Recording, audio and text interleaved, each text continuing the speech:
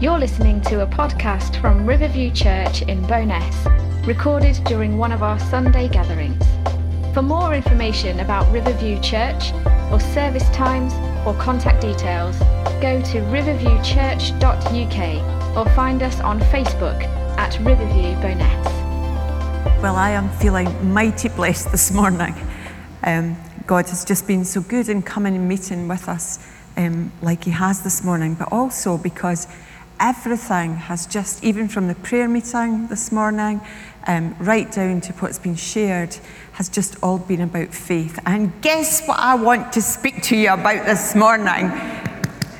Fantastic. So I was away last week visiting my sister in Yorkshire, and so I was really into this message before, and then you start to worry, well, maybe that was a message for a couple of weeks ago, but is it the message for now? And I've just been so blessed. A few weeks ago, I spoke on the shield of faith. And I don't know about any of you, but I was just blown away by the shield of faith, and I just loved the locking swords, that the soldiers all locked swords. And it made me so grateful to be part of Riverview and to know that together we lock swords and we see God move. And I know, we're coming out of lockdown. Last week I was at Salvation Army with my sister, who was actually doing the whole service. The first time I've heard her speak, so that was good. But one thing that was really good there was we didn't have to wear masks to sing. I would have been preferred to have sung as we sing, but it was still really good not to have to wear a mask. But as I came this morning and thought, yeah, I don't like having to wear the mask, but you know what? God was in our worship this morning, whether we had masks on or whatever. He's just been so good to us. And he's taken us on, and we're getting there, aren't we? So let's look at faith. And when I started to think about faith and look at faith, thinking about that shield of faith, I went quite naturally to one of my favourite characters in Scripture, who is Joshua. I love Joshua. He's one of these people that you read about in Scripture, and immediately you know what a man of stature he was. There's no lead into it. He is just the man. And that was really good because he really, really trusted God, even when there was doubt everywhere. And when I've read that before about Joshua, it's made me really consider how I believe. And it's not always quite like that. I quite often think, oh gosh, where is God in this? And yet, look what God said to us this morning. It's been so good. But Joshua was a man who just believed God. Remember the chorus from Sunday school? Well, those of us that are a lot older probably will remember this. Remember, 12 men went to spy in Canaan. 10 were bad, 2 were good. Thanks, Eddie. Oh, yes. It goes on, 2 were good, 10 were bad, 2 were good, and on it goes. And Joshua, of course, was one of the 2 who saw the grapes and clusters fall and who saw that God was in it all. And so this morning I want to bring just a short message on this great man. And as he's looking at God's great challenge of bringing the children of Israel into the promised land. Now, he came in with a bang, all right. First of all, he replaces Moses as the leader, because we know it was unbelief and rebellion meant that every person who had left Egypt, if they were over 20 years of age, they died without actually reaching the promised land, the land that God had prepared for them all except Joshua and the other good spy, Caleb. So Moses dies and Joshua becomes the leader, challenged straight away to cross the flooded Jordan River and take the people into Canaan. We didn't do anything like that to you when you came to Bowness. True. They're all there. I love the fact that they're in the desert of Paran. You might know someone's house is called El Paran.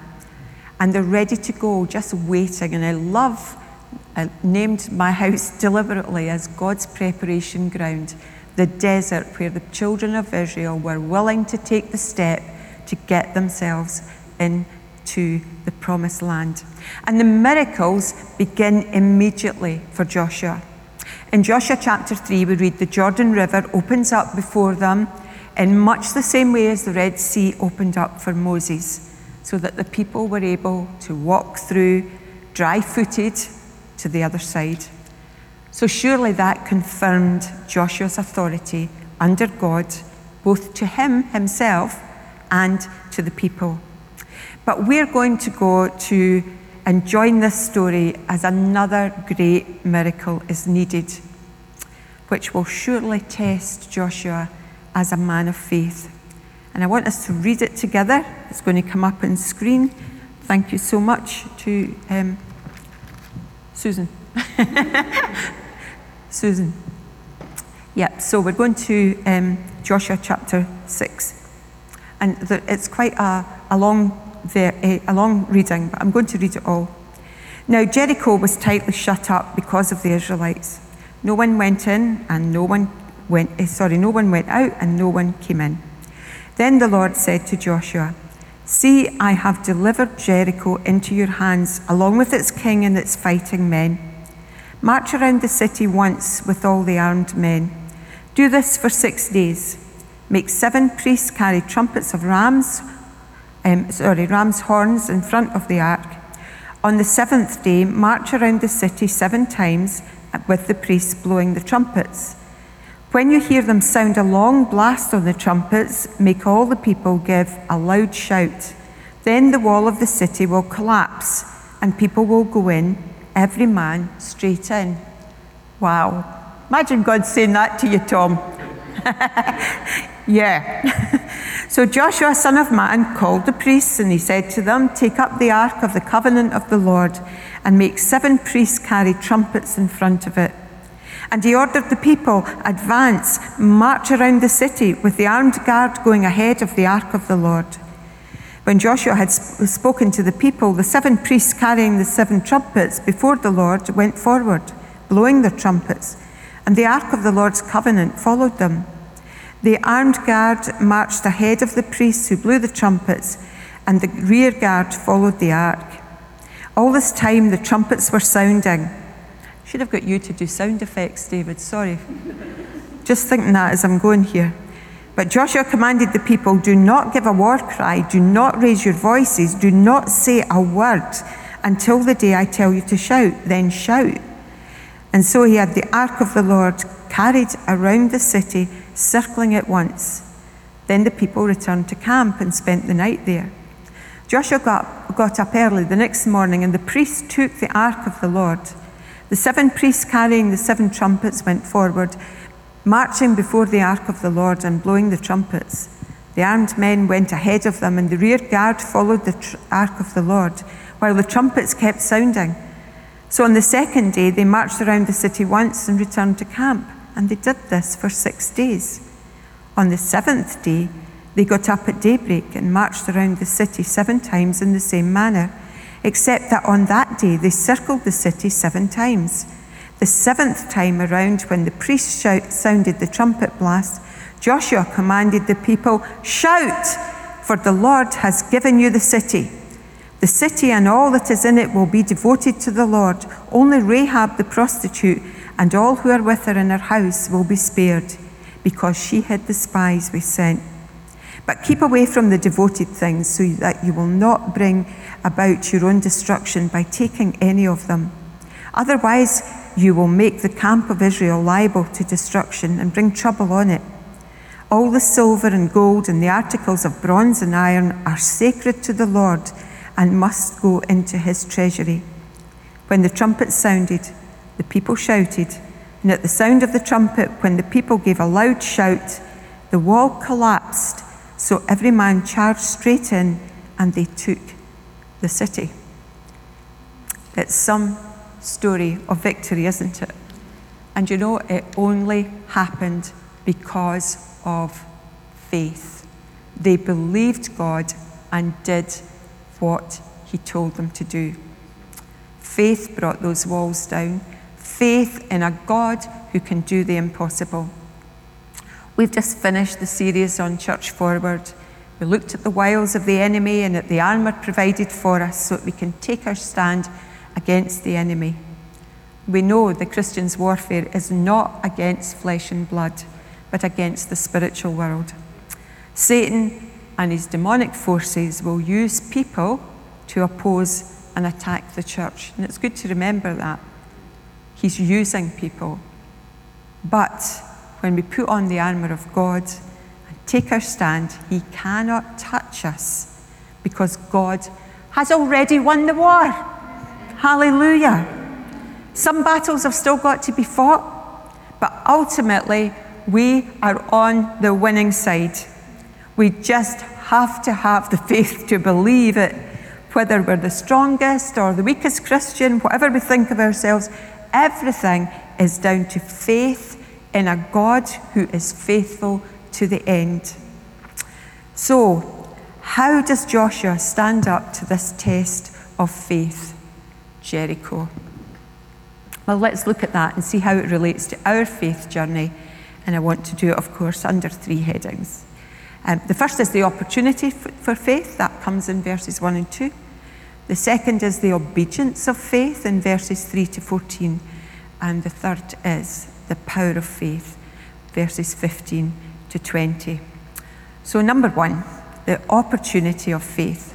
You know, Jericho was this massive fortress, but it stood in the way of a conquest of the whole land of Canaan. Canaan was divided up among a number of city-states, each ruled by a king.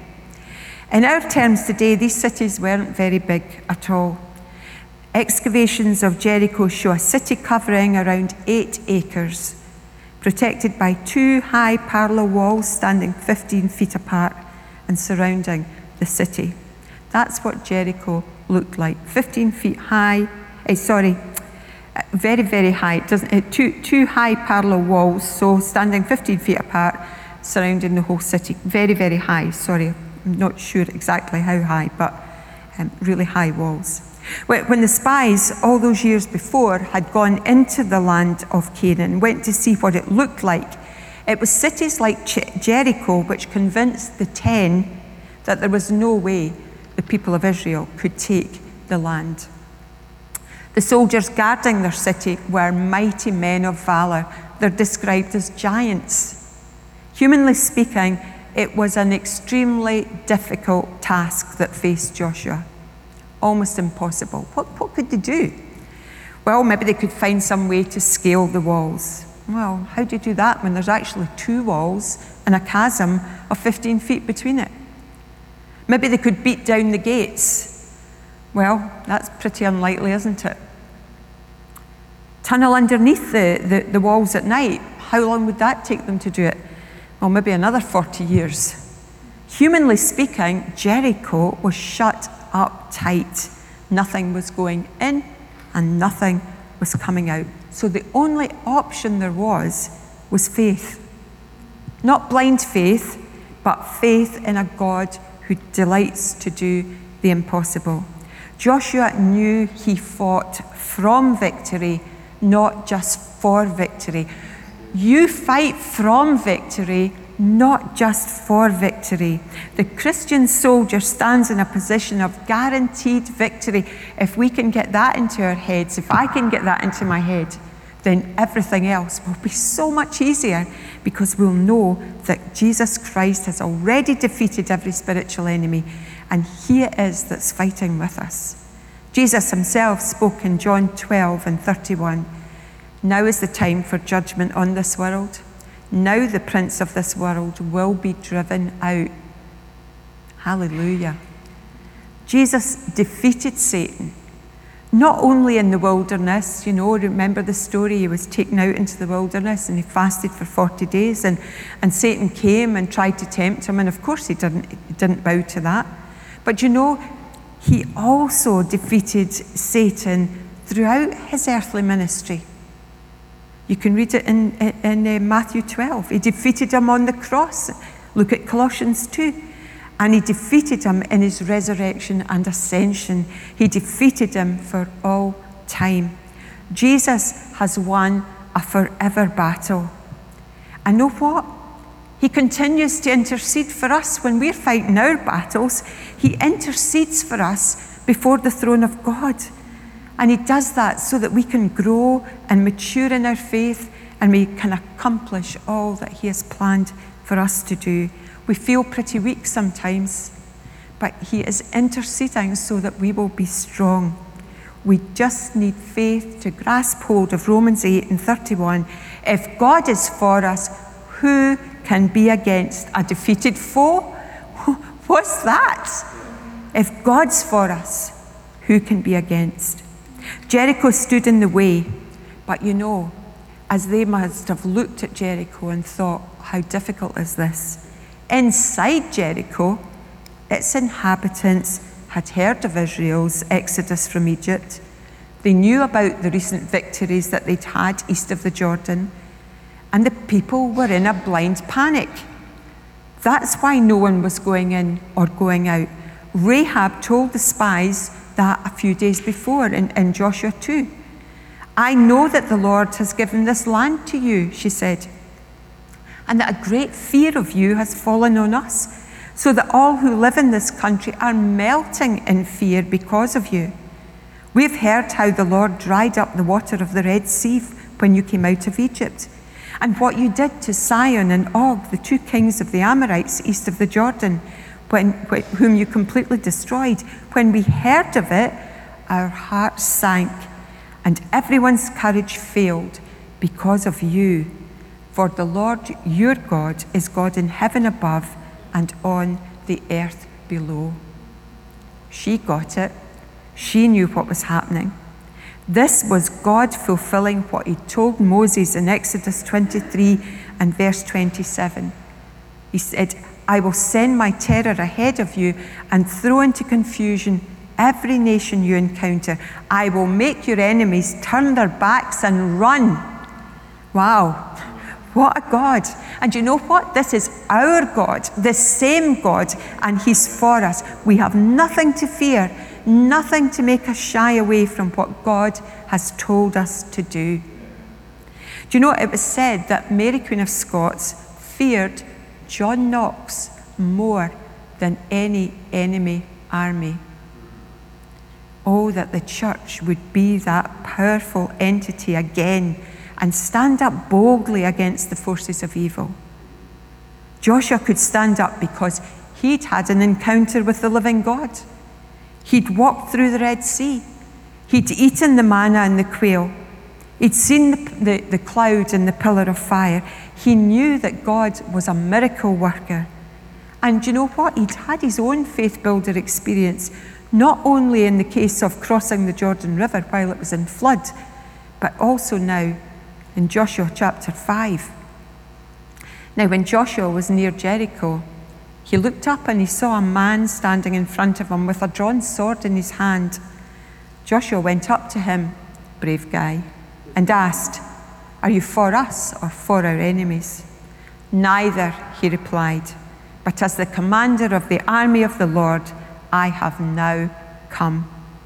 Then Joshua fell face down on the ground in reverence and asked him, what message does the Lord my God have for his servant?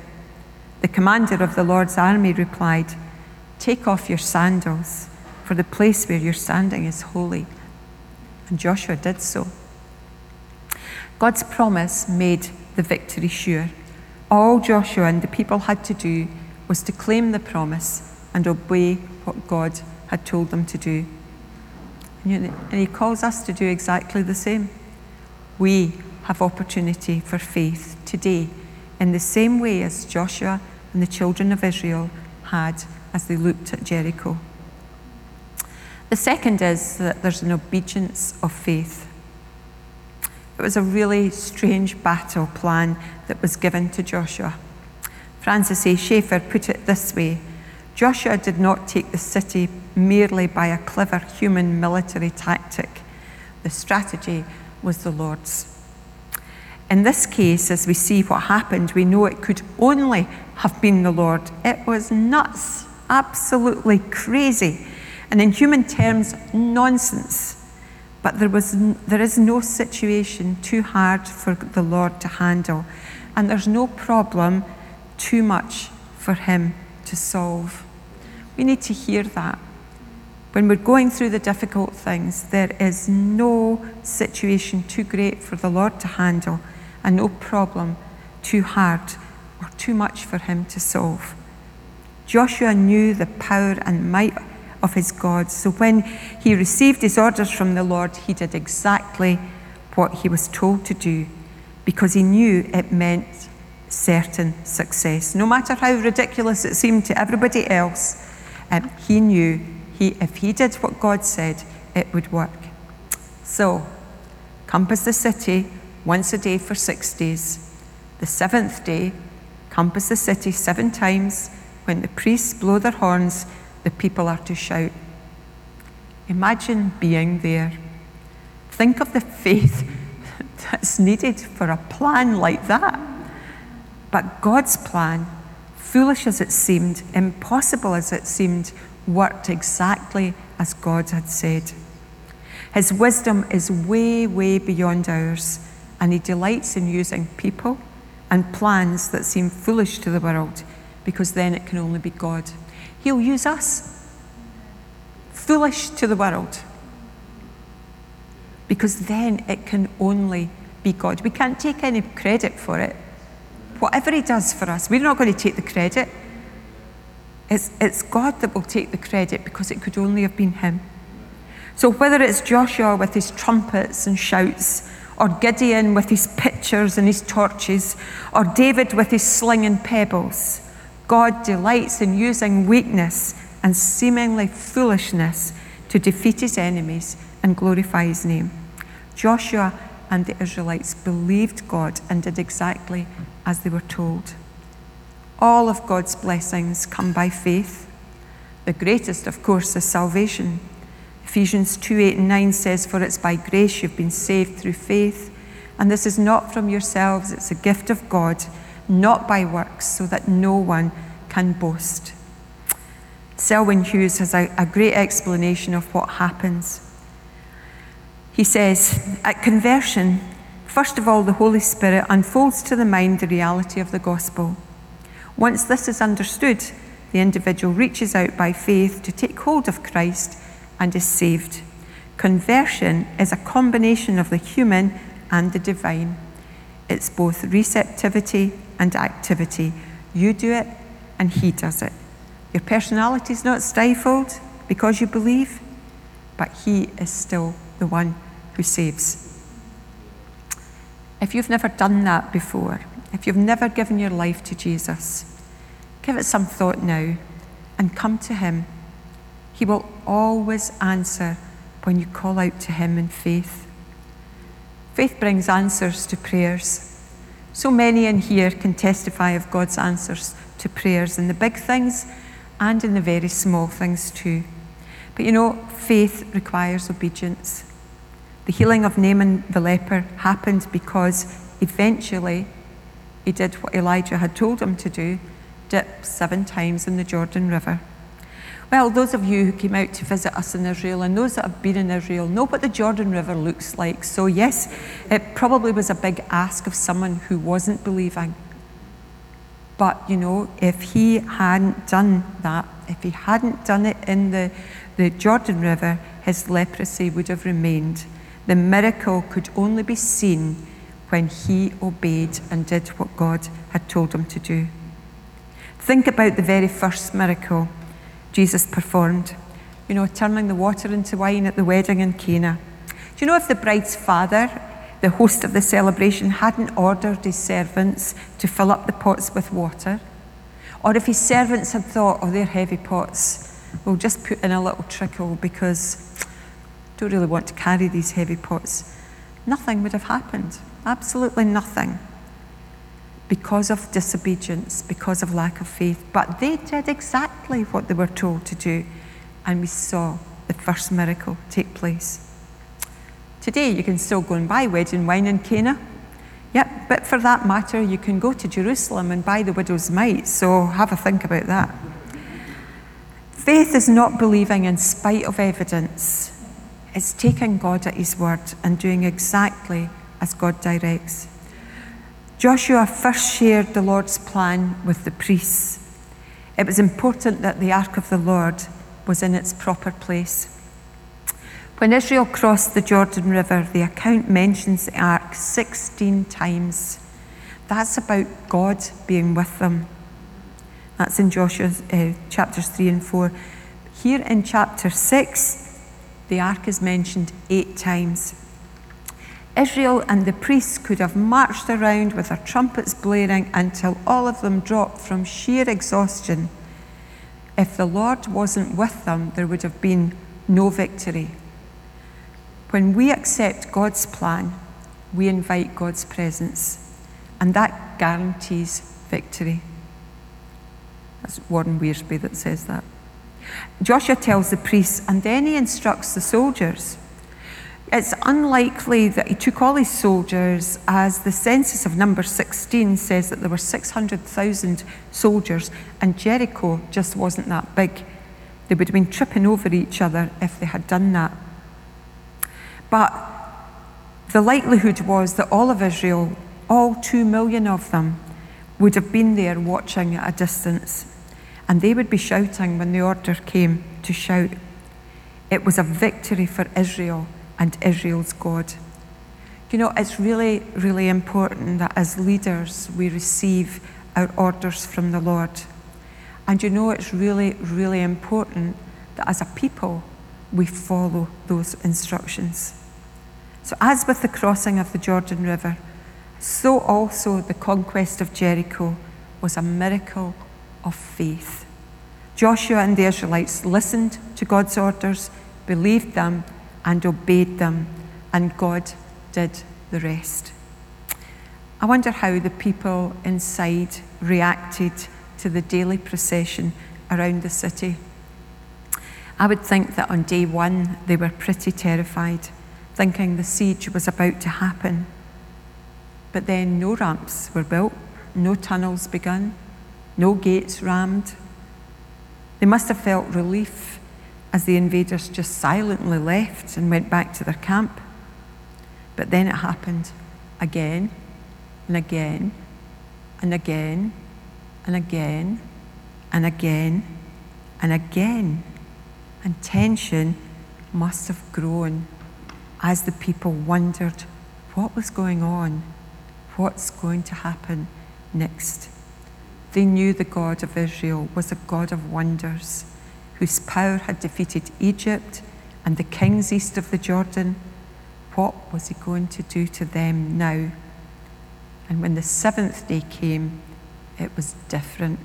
The tension inside the city must have gone up to frightening proportions.